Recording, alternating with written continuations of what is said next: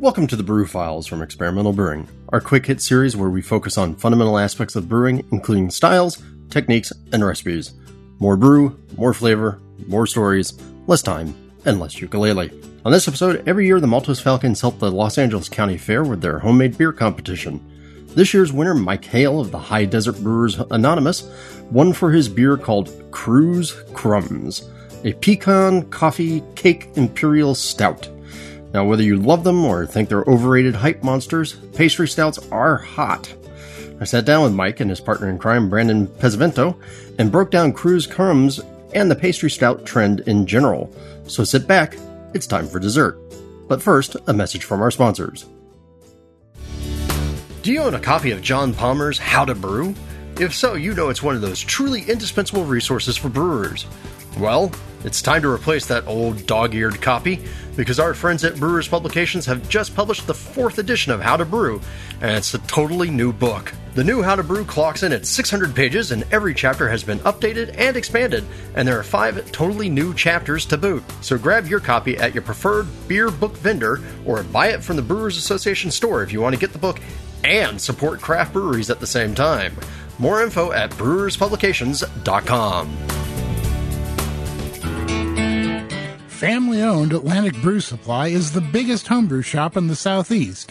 No gimmicks, no multinational corporate overlords, and no BS. Unique ingredients from local suppliers, including malt from neighboring artisan malt house Epiphany Craft Malts and award-winning recipe kits, including the Toll, Raleigh Brewing Company's GABF-winning Imperial Oatmeal Stout.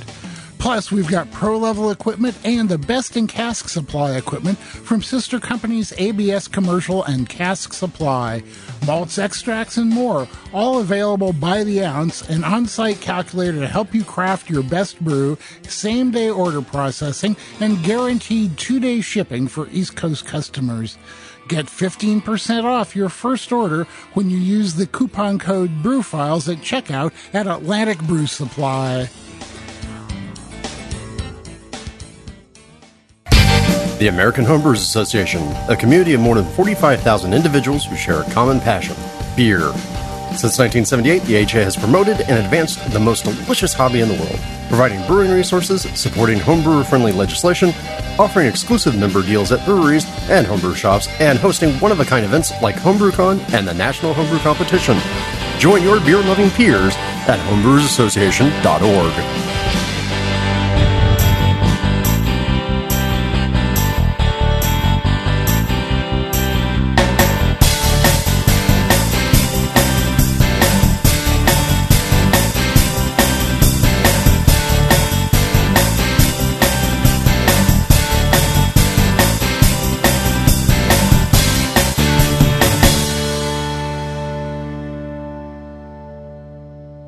I am sitting here outdoors in lovely San Gabriel, Southern California, at one of my favorite places to ever go have a beer and a sandwich, the Stuffed Sandwich.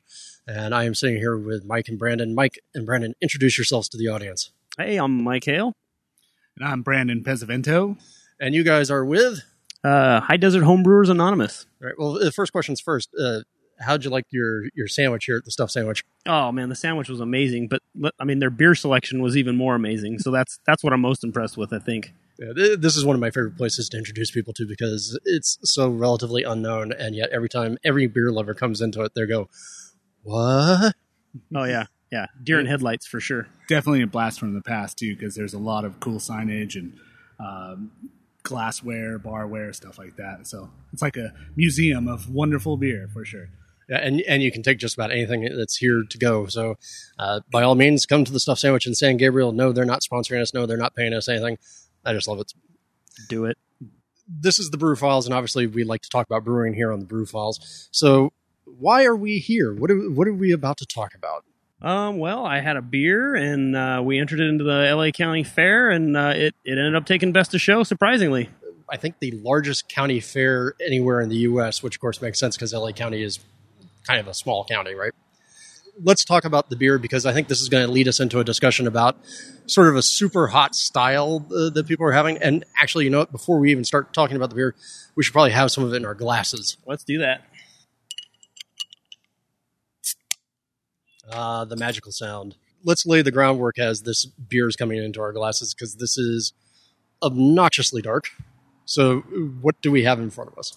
Okay, so what I have here is 10% ABV Imperial Stout. I took that and aged it in a bourbon barrel for about a month and a half. And then once it was done with the bourbon barrel, I took it and recirculated on top of the adjuncts for a couple of days. And this is what we got. And the beer's name is? It is called Crew Crumbs. Crew Crumbs. And what's the history behind the beer? This beer started life as a collaboration brew that actually, another club that I belong to, the Brew Crew. What's up, Brew Crew? We got to go brew this with the brewery down in Anaheim. And it was a collaboration brew, so obviously I had the recipe, scaled it down to my system, and brewed it, and this is what we got. And so I think this would be best classified as an example of sort of the hot new style, or one of the best-selling styles that's around, a good old-fashioned pastry stout. Yes, sir. Because this not only has a bourbon barrel in it, this also has kind of all the flavors of a cinnamon roll or a coffee cake going on as well. Yeah, that's kind of what it was modeled after. We really wanted to bring like a coffee cake kind of thing in, so we threw in some roasted pecans. I actually did roasted Saigon cinnamon, and then some Madagascar bourbon vanilla as well. Well, and you said 10%? Yeah, I was aiming for about 10%. I'd say it's probably a little bit lower. My gravities were a little low. This was one of the biggest beers I've ever brewed, so I kind of missed my scale there a little. That happens. But what I'm getting out of this is sort of a big, rich, round. Right up front, there's a big sweet note that makes you kind of think, oh, this is going to be sort of cloying. But then all that cinnamon comes in. The vanilla actually adds a mouthfeel. And then I think the bourbon barrels in the back end really kind of help cutting the beer down and pulling it into something kind of more of a dry finish. Yeah. You'd be surprised how much bourbon was actually in this beer before I put the adjuncts in, really. It was a lot more than this. So now, was it a small barrel? Yeah, it was only a 5-gallon barrel, a Barclays barrel, I think. So, or is it Barclays? Yeah, something like that. It's a barrel. It's a 5-gallon barrel. 5-gallon barrel, and you said just for like 6 weeks or so? It was about 6 weeks, yeah. Well, because, those small barrels, they impart so much character so quick. Right, yeah, surface to volume ratio and such. I just kept tasting it every once in a while and felt it was good. I think next time I'll go a little bit more, knowing what I know now as far as how much the adjuncts cut the character down of the barrel. I'd probably leave the next one in a little longer, but I've got no complaints with this for sure. The barrel character isn't screamingly obvious in this, but I think also with the way this beer presents itself, I'm almost don't even think that you need to have it be screamingly obvious. I would agree. This is... I know a lot of people out there give a lot of crap about the idea of these pastry stouts, these things that aren't tasting like beer, what happened to beer-flavored beer. And, yeah, there are a lot of them out there that are questionable in terms of their flavor. But this is actually fairly well constructed so that you get the experience that you're going for, that cinnamon roll, coffee cake, without getting in the way of also some of the stout characters in there. You still get the roast. The roast is still there. It reads like a stout. You certainly don't get the fact that this is around, a 9 to 10% beer, because, boy howdy, it's dangerous. When I had it on tap, it was pretty hard to stop pulling. So how much of this did you make? Just 5 gallons? I made just 5 gallons. Yeah, I've actually got the second version of this in the barrels now. I had to make some substitutions in the grain bill just because I didn't have access to the same grains and everything. I didn't have it on hand, but it still came out pretty good. Well, so why don't we get into the grain bill, and the specs? Yeah, absolutely. So here, I'll just run down the gamut here. So I've got 35% Golden Promise, 23% Pale Malt from Great Western. Then we get into the caramels. We're going to do 8.5% of Caramunic 2. I got 7.6% of Flaked Oats, 5.7% Midnight Wheat. Got 4.2% Kiln Coffee. That's Franco Bledge's Kiln Coffee. I actually used a different Kiln Coffee in the next version, and I'll be going back to the Franco this next time for sure. That Franco coffee malt is actually a really nice malt. It's kind of an undersung hero. Oh yeah. I think it was. I think the new one I used was Patagonia maybe, and it's just a lot harsher. You get a lot more coffee notes. It's which is good. I guess it's a coffee malt, but it just doesn't give the same character as the Franco does. 4.2% Simpson's Double Roasted Crystal, and then 1.9% Chateau Chocolate from Castle.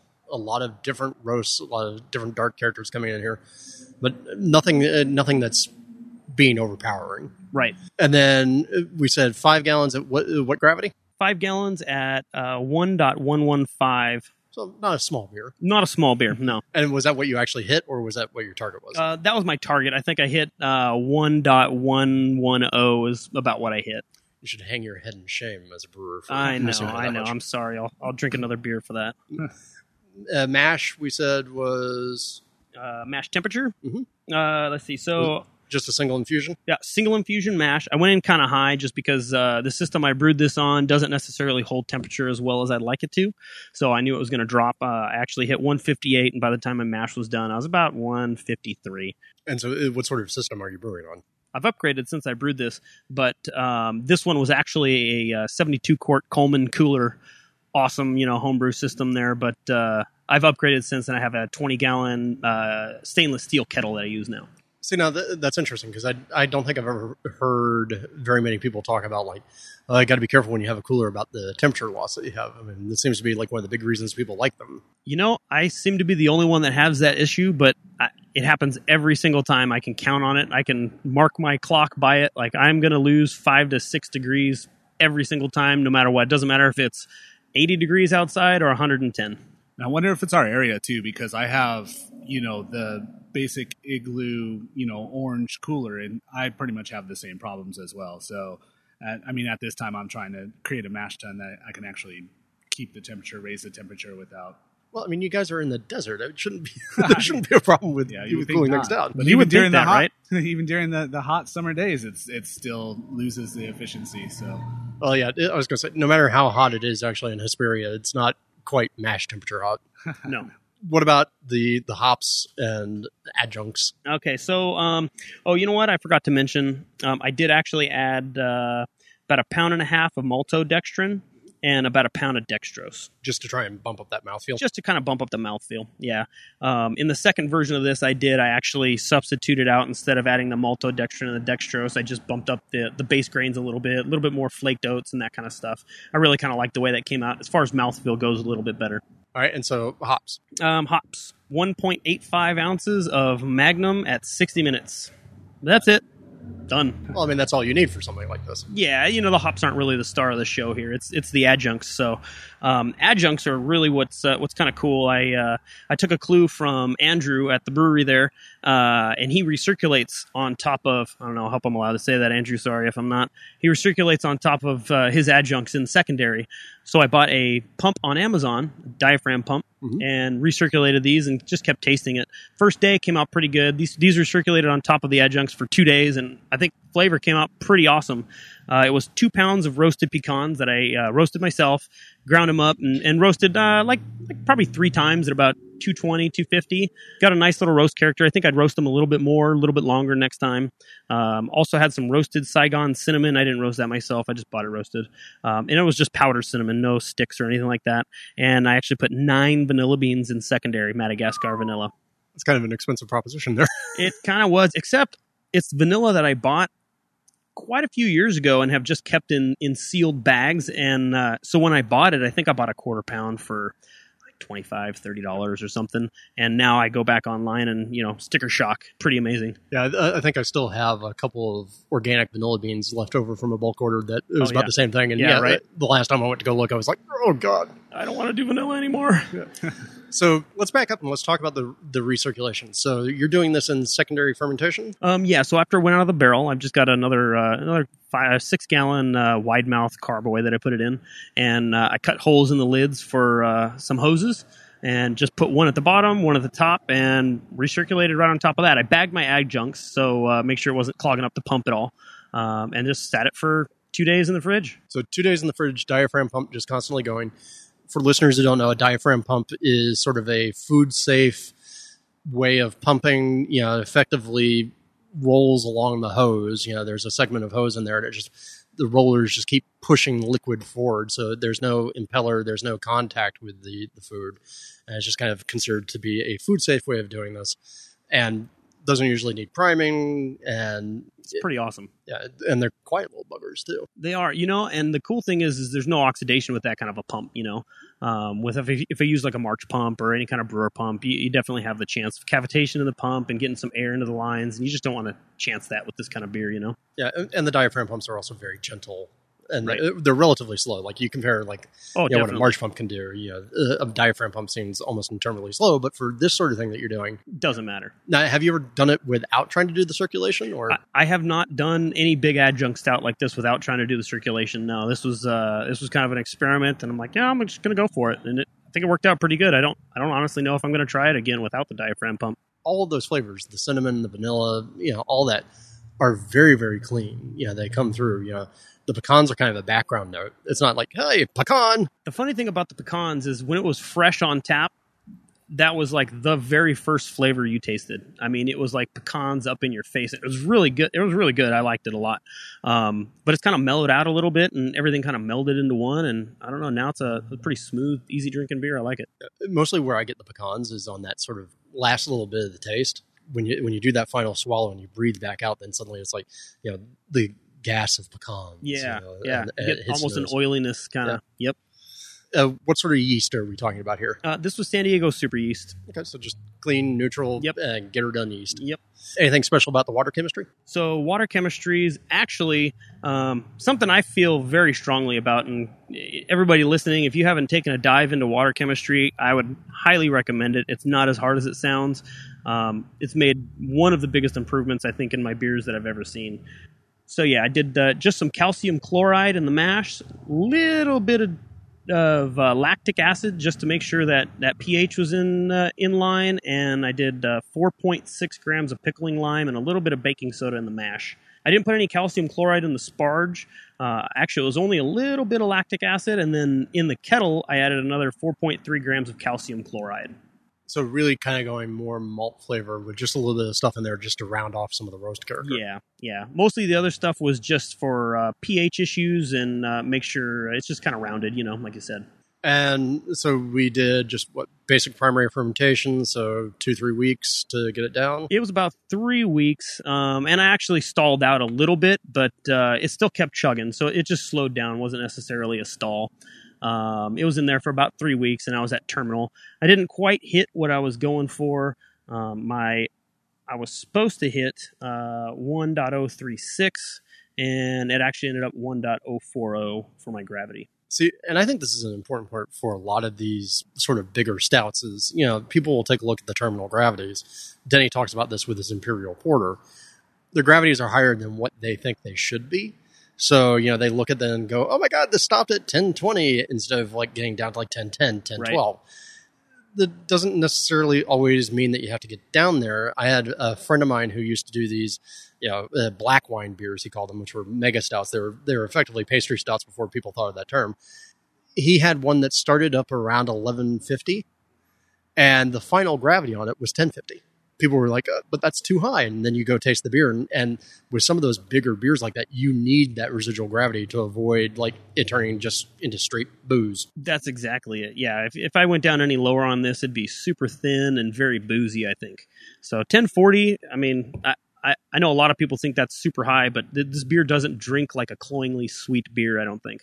I mean, this is still in that 9.5-10% range, even before you get the addition of, whatever you're getting out of the bourbon barrel. Right. So bourbon barrels tend to add, depending upon how fresh they are and the size and the amount of, about 1-2% anyway. So, I mean, you've got plenty of booze in there. For sure. So we do the primary fermentation 3 weeks. We're into the oak barrel, we said, for 6 weeks. Yep. Then into secondary for a couple of days, was it, with the recirculation going? 2 days on the recirculation, and then I kegged it. And then you kegged it. And then these bottles were counter pressure filled or just beer gun filled from the keg? Beer gun. Yep, straight from the keg. So, and how old was this beer by the time it was judged? Let's see. So I brewed this beer on 19 March. And it was brewed at the end of July. Or, sorry, judged at the end of July. Correct. So just a couple months there. A couple months. Yeah, still fairly fresh.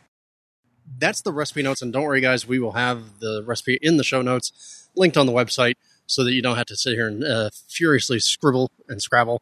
But I do highly recommend that if you're in the mood for a pastry stout, this is actually a really well done example.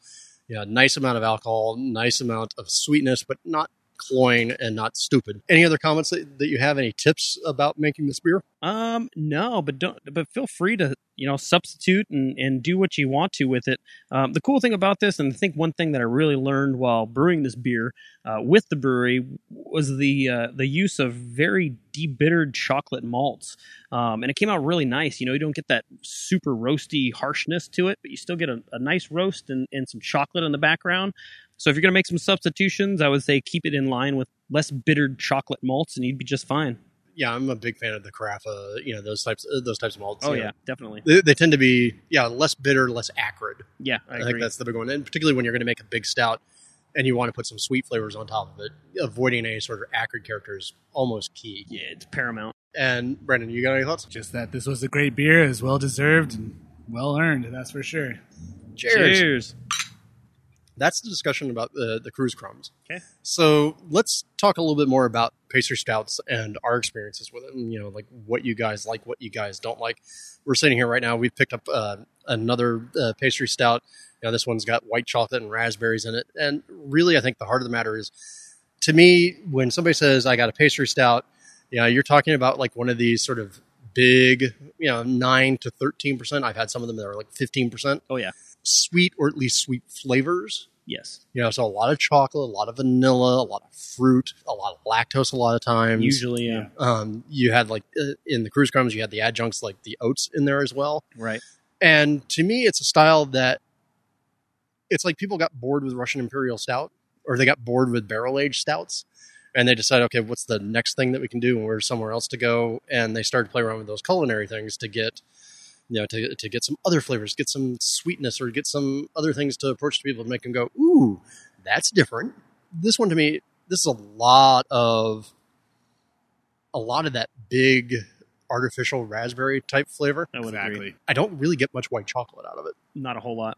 I don't get any white chocolate, honestly. And in comparison to the cruise crumbs, this one, even though this is 9.2%, this has to be better attenuated because this one feels very thin. Super thin. I would agree. To me, the hallmarks of this style are big chewy factor, sweetness, and I always think the worst ones are sweet and sticky. Oh, yeah. Yeah, that lactose. That's what I was about to say. This one tastes a lot like the artificial raspberry, but with that residual sweetness, they didn't take into consideration the lactose and the sweetness that kind of sticks around based off of that. The bourbon comes through in the back end, like right after you swallow. There's bourbon on the front of the tongue, but it's out of whack. Yeah, it definitely tastes better after you drink it. This is a thinner take on it. Now, I think the big pitfalls for the style are you either get something like this where it gets super thin, and this is really dominated by that one flavor, that raspberry flavor. Raspberry is just so dominant. I kind of think raspberries tend to give you a little bit thinner taste anyway, just because of the acidity and everything like that. It just gives your mouth a different flavor, This one, it doesn't feel like it has any backing behind it. There's no, there's not a lot of lactose in there. If there is any, there's not a lot of what I would call any of those, sort of mouthfeel bodybuilding adjuncts like oats. Yeah, it really does feel like this was, hey, look, we made our stout, we put it into barrels, and then we added some flavors to it. Yeah. No, I would definitely agree. I think it's safe to say that if we're going to put some rules of construction around this, we're going to say, hey, if you want to make a pastry stout, what are we looking at here? One, mouthfeel. Yeah, mouthfeel. So in order to build the mouthfeel, a high mash temp, if it works for you that way, definitely some of those adjuncts you used, maltodextrin and oats. So at the very least, I would almost always use oats. I mean, I always use oats anyway. I like oats in almost everything. The high mash temperature, like we said, the lactose to give some sweetness, but without a lot of sugary sweetness to it, and a lot more body. I think the chloride, going more chloride on your water is important. The water profile is huge as well. Yeah, and then if you really want that thing that feels thick, you have to have a little bit of that residual gravity. Absolutely. So, I mean, in your case, your beer stopped at 1040. I've had, like I said before, others that stop at like 1050. And so you almost have to, by design, go big. I don't think you can make a sessionable pastry stout. I don't think that's a thing that works. Interesting that you bring that up. That was kind of been working on that. I've been toying around with that idea of having a lower gravity beer with all these same flavors, and I still haven't perfected it at all. My first attempt was okay. It was a good beer, but it's interesting that you mentioned that because I'd love to be able to do that. I don't know if it's possible. What you'd almost have to do is you'd have to make a milk stout with a lot of lactose in it, I think. Yeah, I ended up doing doing a lot of oats, and in the base grain, I did do a lot of Munich as well, just because I think that gives it a nice mouthfeel, a little bit bigger body, but it still wasn't quite where I wanted to be. So, and then hops, just like in your recipe, not a lot of hops. Very minimal. They're not here to do anything. No, I mean, I don't think the variety even really matters. I don't think you'd want anything that's super floral or super fruity unless that's what you were going for. But no Chinook. Yeah, right. No Cascades. Magnum, super clean, nice, easy bittering. That's it. Yeah, and so like we said, get a yeast. If you're going to go for lower gravity, get a yeast that's relatively low attenuating. I'm still surprised that the San Diego Super didn't keep chugging. I am too, actually, but it worked out. People know I'm a big fan of tinctures. So I like making tinctures with vodka and then using those to dose in a very controlled fashion. You obviously did the recirculation thing, but in reality, I mean, the recirculation thing is just making a tincture. You're using the alcohol that's in the beer to do the extraction. What else is necessary for a good pastry stout? I think you got to have flavors that are harmonious with what you're trying to put out. I mean, this raspberry one is just very one-dimensional, I'd say. Mm-hmm. I'm not getting much of anything other than just the raspberry, where if they'd layered different flavors in there, I think it would have been much better. It reminds me a lot of like a shandy.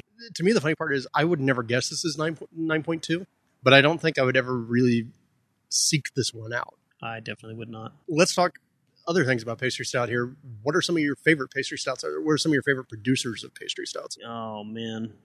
I mean, pastry stouts are huge right now. I'd say my favorite absolute pastry stout that I've ever had to this date was barrel-aged Popinski from Angry Chair out in Florida. If you hadn't mentioned Angry Chair, I was going to mention Angry Chair. Oh, man, no. Angry Chair is on my radar hard right now. Trying to do trades and everything like that for those guys, man. I can't get enough of their beers. So the people out there listening, hit us up. High Desert Homebrewers Anonymous. My sister actually lives 5 blocks from Angry Chair.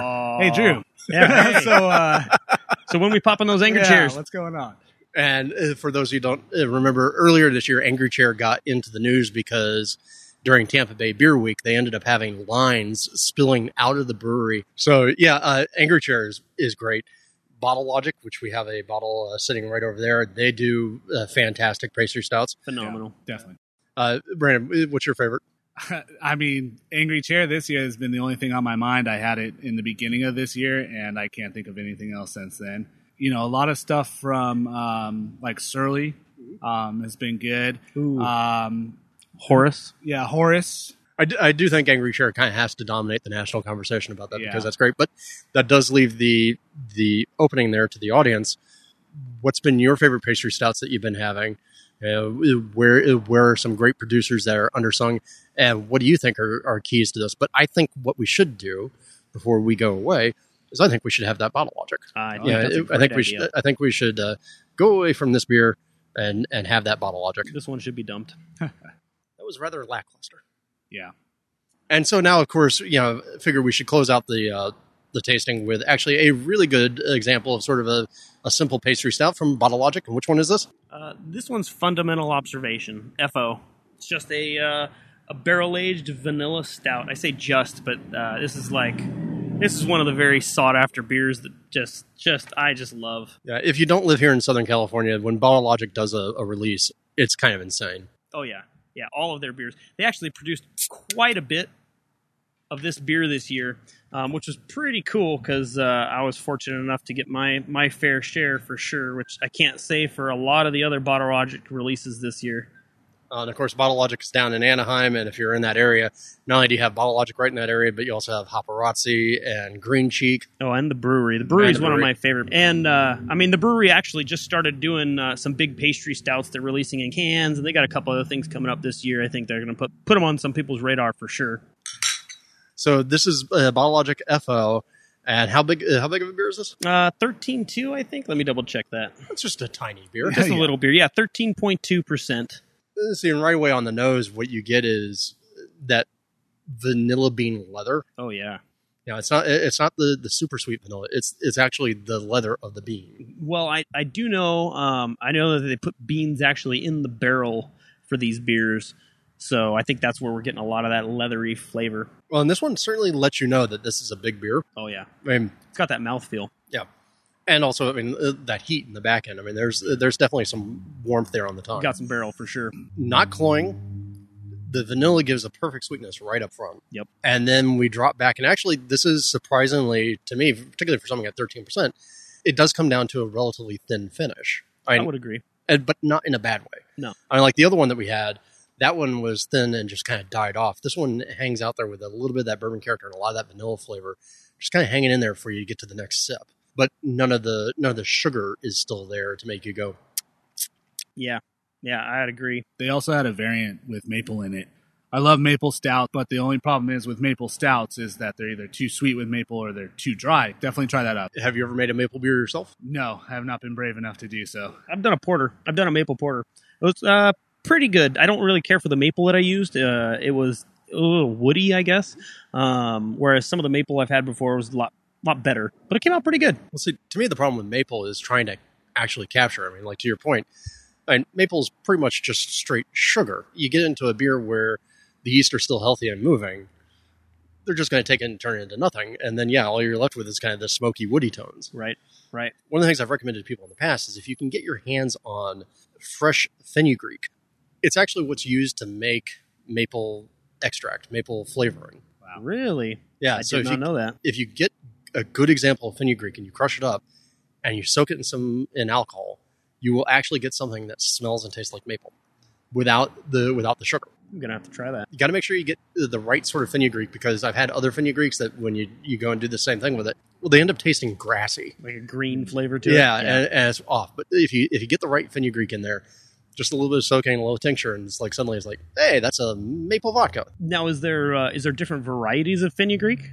I don't know. All I know is I've gotten it from like some Middle Eastern stores, which is the stuff that's really worked very well. And I've gotten it from other places. You can find it in like herbal supplement tablets, but don't do that. That's way too expensive. Oh, yeah. And those always come off more grassy. So they may be different variants, or it may be age, or it may be something else about the treatment process to it. Right. But I like to just get fresh fenugreek seeds and roughly crack them in a mortar and pestle, and then put that in vodka. And then give it a sniff, and you'll be amazed. It smells like maple syrup. Definitely going to have to try that. Any other comments here about the bottle logic? Like, what do we get? Pure deliciousness. Like I said, this is thinner than the cruise crumbs that we started from you. Oh man, I'll take that. I'll take that. But I mean, this is thinner, and in some ways, even though this is 13%, I think this is one of those ones where like you could keep drinking this until you got yourself into way too much trouble. It would happen pretty quick at 13.2%. Yeah, I was going to say, take 2 bottles. Yep, with the cruise crumbs, because of that residual body, that one's a little bit of a slower mover, right? Like Agreed. that's more of a sipping beer. This one, I think you could almost drink way too fast. Yeah. Oh yeah. And it happened at the brewery. Yeah. Yeah. Right. That brings me to the point. Which of those two approaches do you guys prefer? I prefer the thinner or the thicker bodied mouthfeel. I mean, I honestly, like I said, when I redid this beer, I was going for even more of a mouthfeel than what I got here. I don't know. I think one beer that I could think of that has the mouthfeel that I was really going for would be, if anybody's ever had Bottle Logic Leche Borracho. That one to me just has this incredible mouthfeel that just almost chewy, I mean, I let my wife try it, and she's not a beer drinker at all, so I just let her try things so I can see her reaction, because it's hilarious. But she even looked at me, she's like, man, I need like a fork and knife for this, and that's really what I love about a pastry stout, and I think a hallmark of the style, if you will. I think and I 100% agree, because I kind of refer to them more as dessert stouts, because in my opinion, with dessert, you're going to want to enjoy it. It's going to be after a big meal, and you just want to sit back and sip it. It's not like a lawnmower beer where you're out there pounding these bad boys down or playing beer pong or anything like that. It's just sitting around talking and enjoying the flavors and seeing what you get out of these beers. Now that you've said that, that somewhere in the U.S. a fraternity house is doing beer pong with That's a fraternity I want to join, by the way, guys. I'm down. Here's my thought. I think maybe what it is I think it depends upon the complexity of what's going on with the flavors that you're adding to the beer. I think with the cruise crumbs, with the fact that you're building in those cake flavors, those cinnamons, those vanillas, and all that in such a sort of a structured way, you need the sweetness. Right. Yeah. I think with this one, with the FO, because this is relatively straightforward with the vanilla and the bourbon in it, it's still giving you a sweet desserty type feeling, but not with like all of these other flavorings added to it, none of the nuts or anything like that. I think maybe this sort of style is served by being slightly thinner. Yeah, because this pushes, to my mind, halfway between a traditional Russian Imperial Stout and the sort of the more pastry stout, like what you did with Cruise Crumbs. Definitely. Yeah, 100%. So this is kind of in that halfway ground. I would agree. Because you can still taste the Russian Imperial Stout in this beer, for sure. Absolutely. Any other thoughts that we should talk about, either on pastry stouts, on Cruise Crumbs, on the competition, or your homebrew club, or whatever? I mean, like competitions-wise, guys, if you're not entering competitions, I highly recommend it. I mean, I've been brewing for 6 years, but this is only my third competition, so you get valuable feedback from people that aren't just going to tell you your beers are amazing because they're your friends. Critical feedback, and as long as you can take that constructively, you can become a much better brewer that way. It's good times, man. It's all good times. Definitely. Well, hey, thank you so much. Congratulations again on the win. Thank you. And thanks for sitting down and sharing a couple beers with me and talking about some pastry stouts. And guys, if you have ideas out there for pastry stouts, something that you're going to do, tell us what you want. Is there something that we missed when we talked about this? Is there a favorite that you have out there that people might not know about? And what are your thoughts on pastry stouts? Or I know there are some people out there who are listening to this who are radically opposed, and there are some people who are huge fans. Thank you, everyone, for joining us on another episode of the Brew Files. We hope that you enjoyed this look at one very successful homebrew, one not so successful commercial beer, and a whole trend that's happening right now. What do you think of the pastry stout movement? Hype train overload? Something new and interesting to try? Give us a shout and tell us what you think and what you'd want to try and do in an oddly flavored stout. Now remember, if you have show ideas, styles, brewers, techniques, ingredients, etc., you can drop us a line at podcast@experimentalbrew.com. You can reach us at denny@experimentalbrew.com or drew@experimentalbrew.com. You can find us on Twitter at expbrewing, on Instagram, on Facebook, on Reddit, and just about every homebrew forum out there. Now, don't forget, you can also support the podcast by leaving us a review in Apple Podcasts, click the Amazon, AHA, or BYO links on the website, and by going to Patreon and pledging $1 or $2 more to our charitable cause, which for this part of the year is Nawazad, an organization helping dogs in Afghanistan and the soldiers who love them. So until next time, remember, the brew is out there, and we'll see you on the next episode of the Brew Files.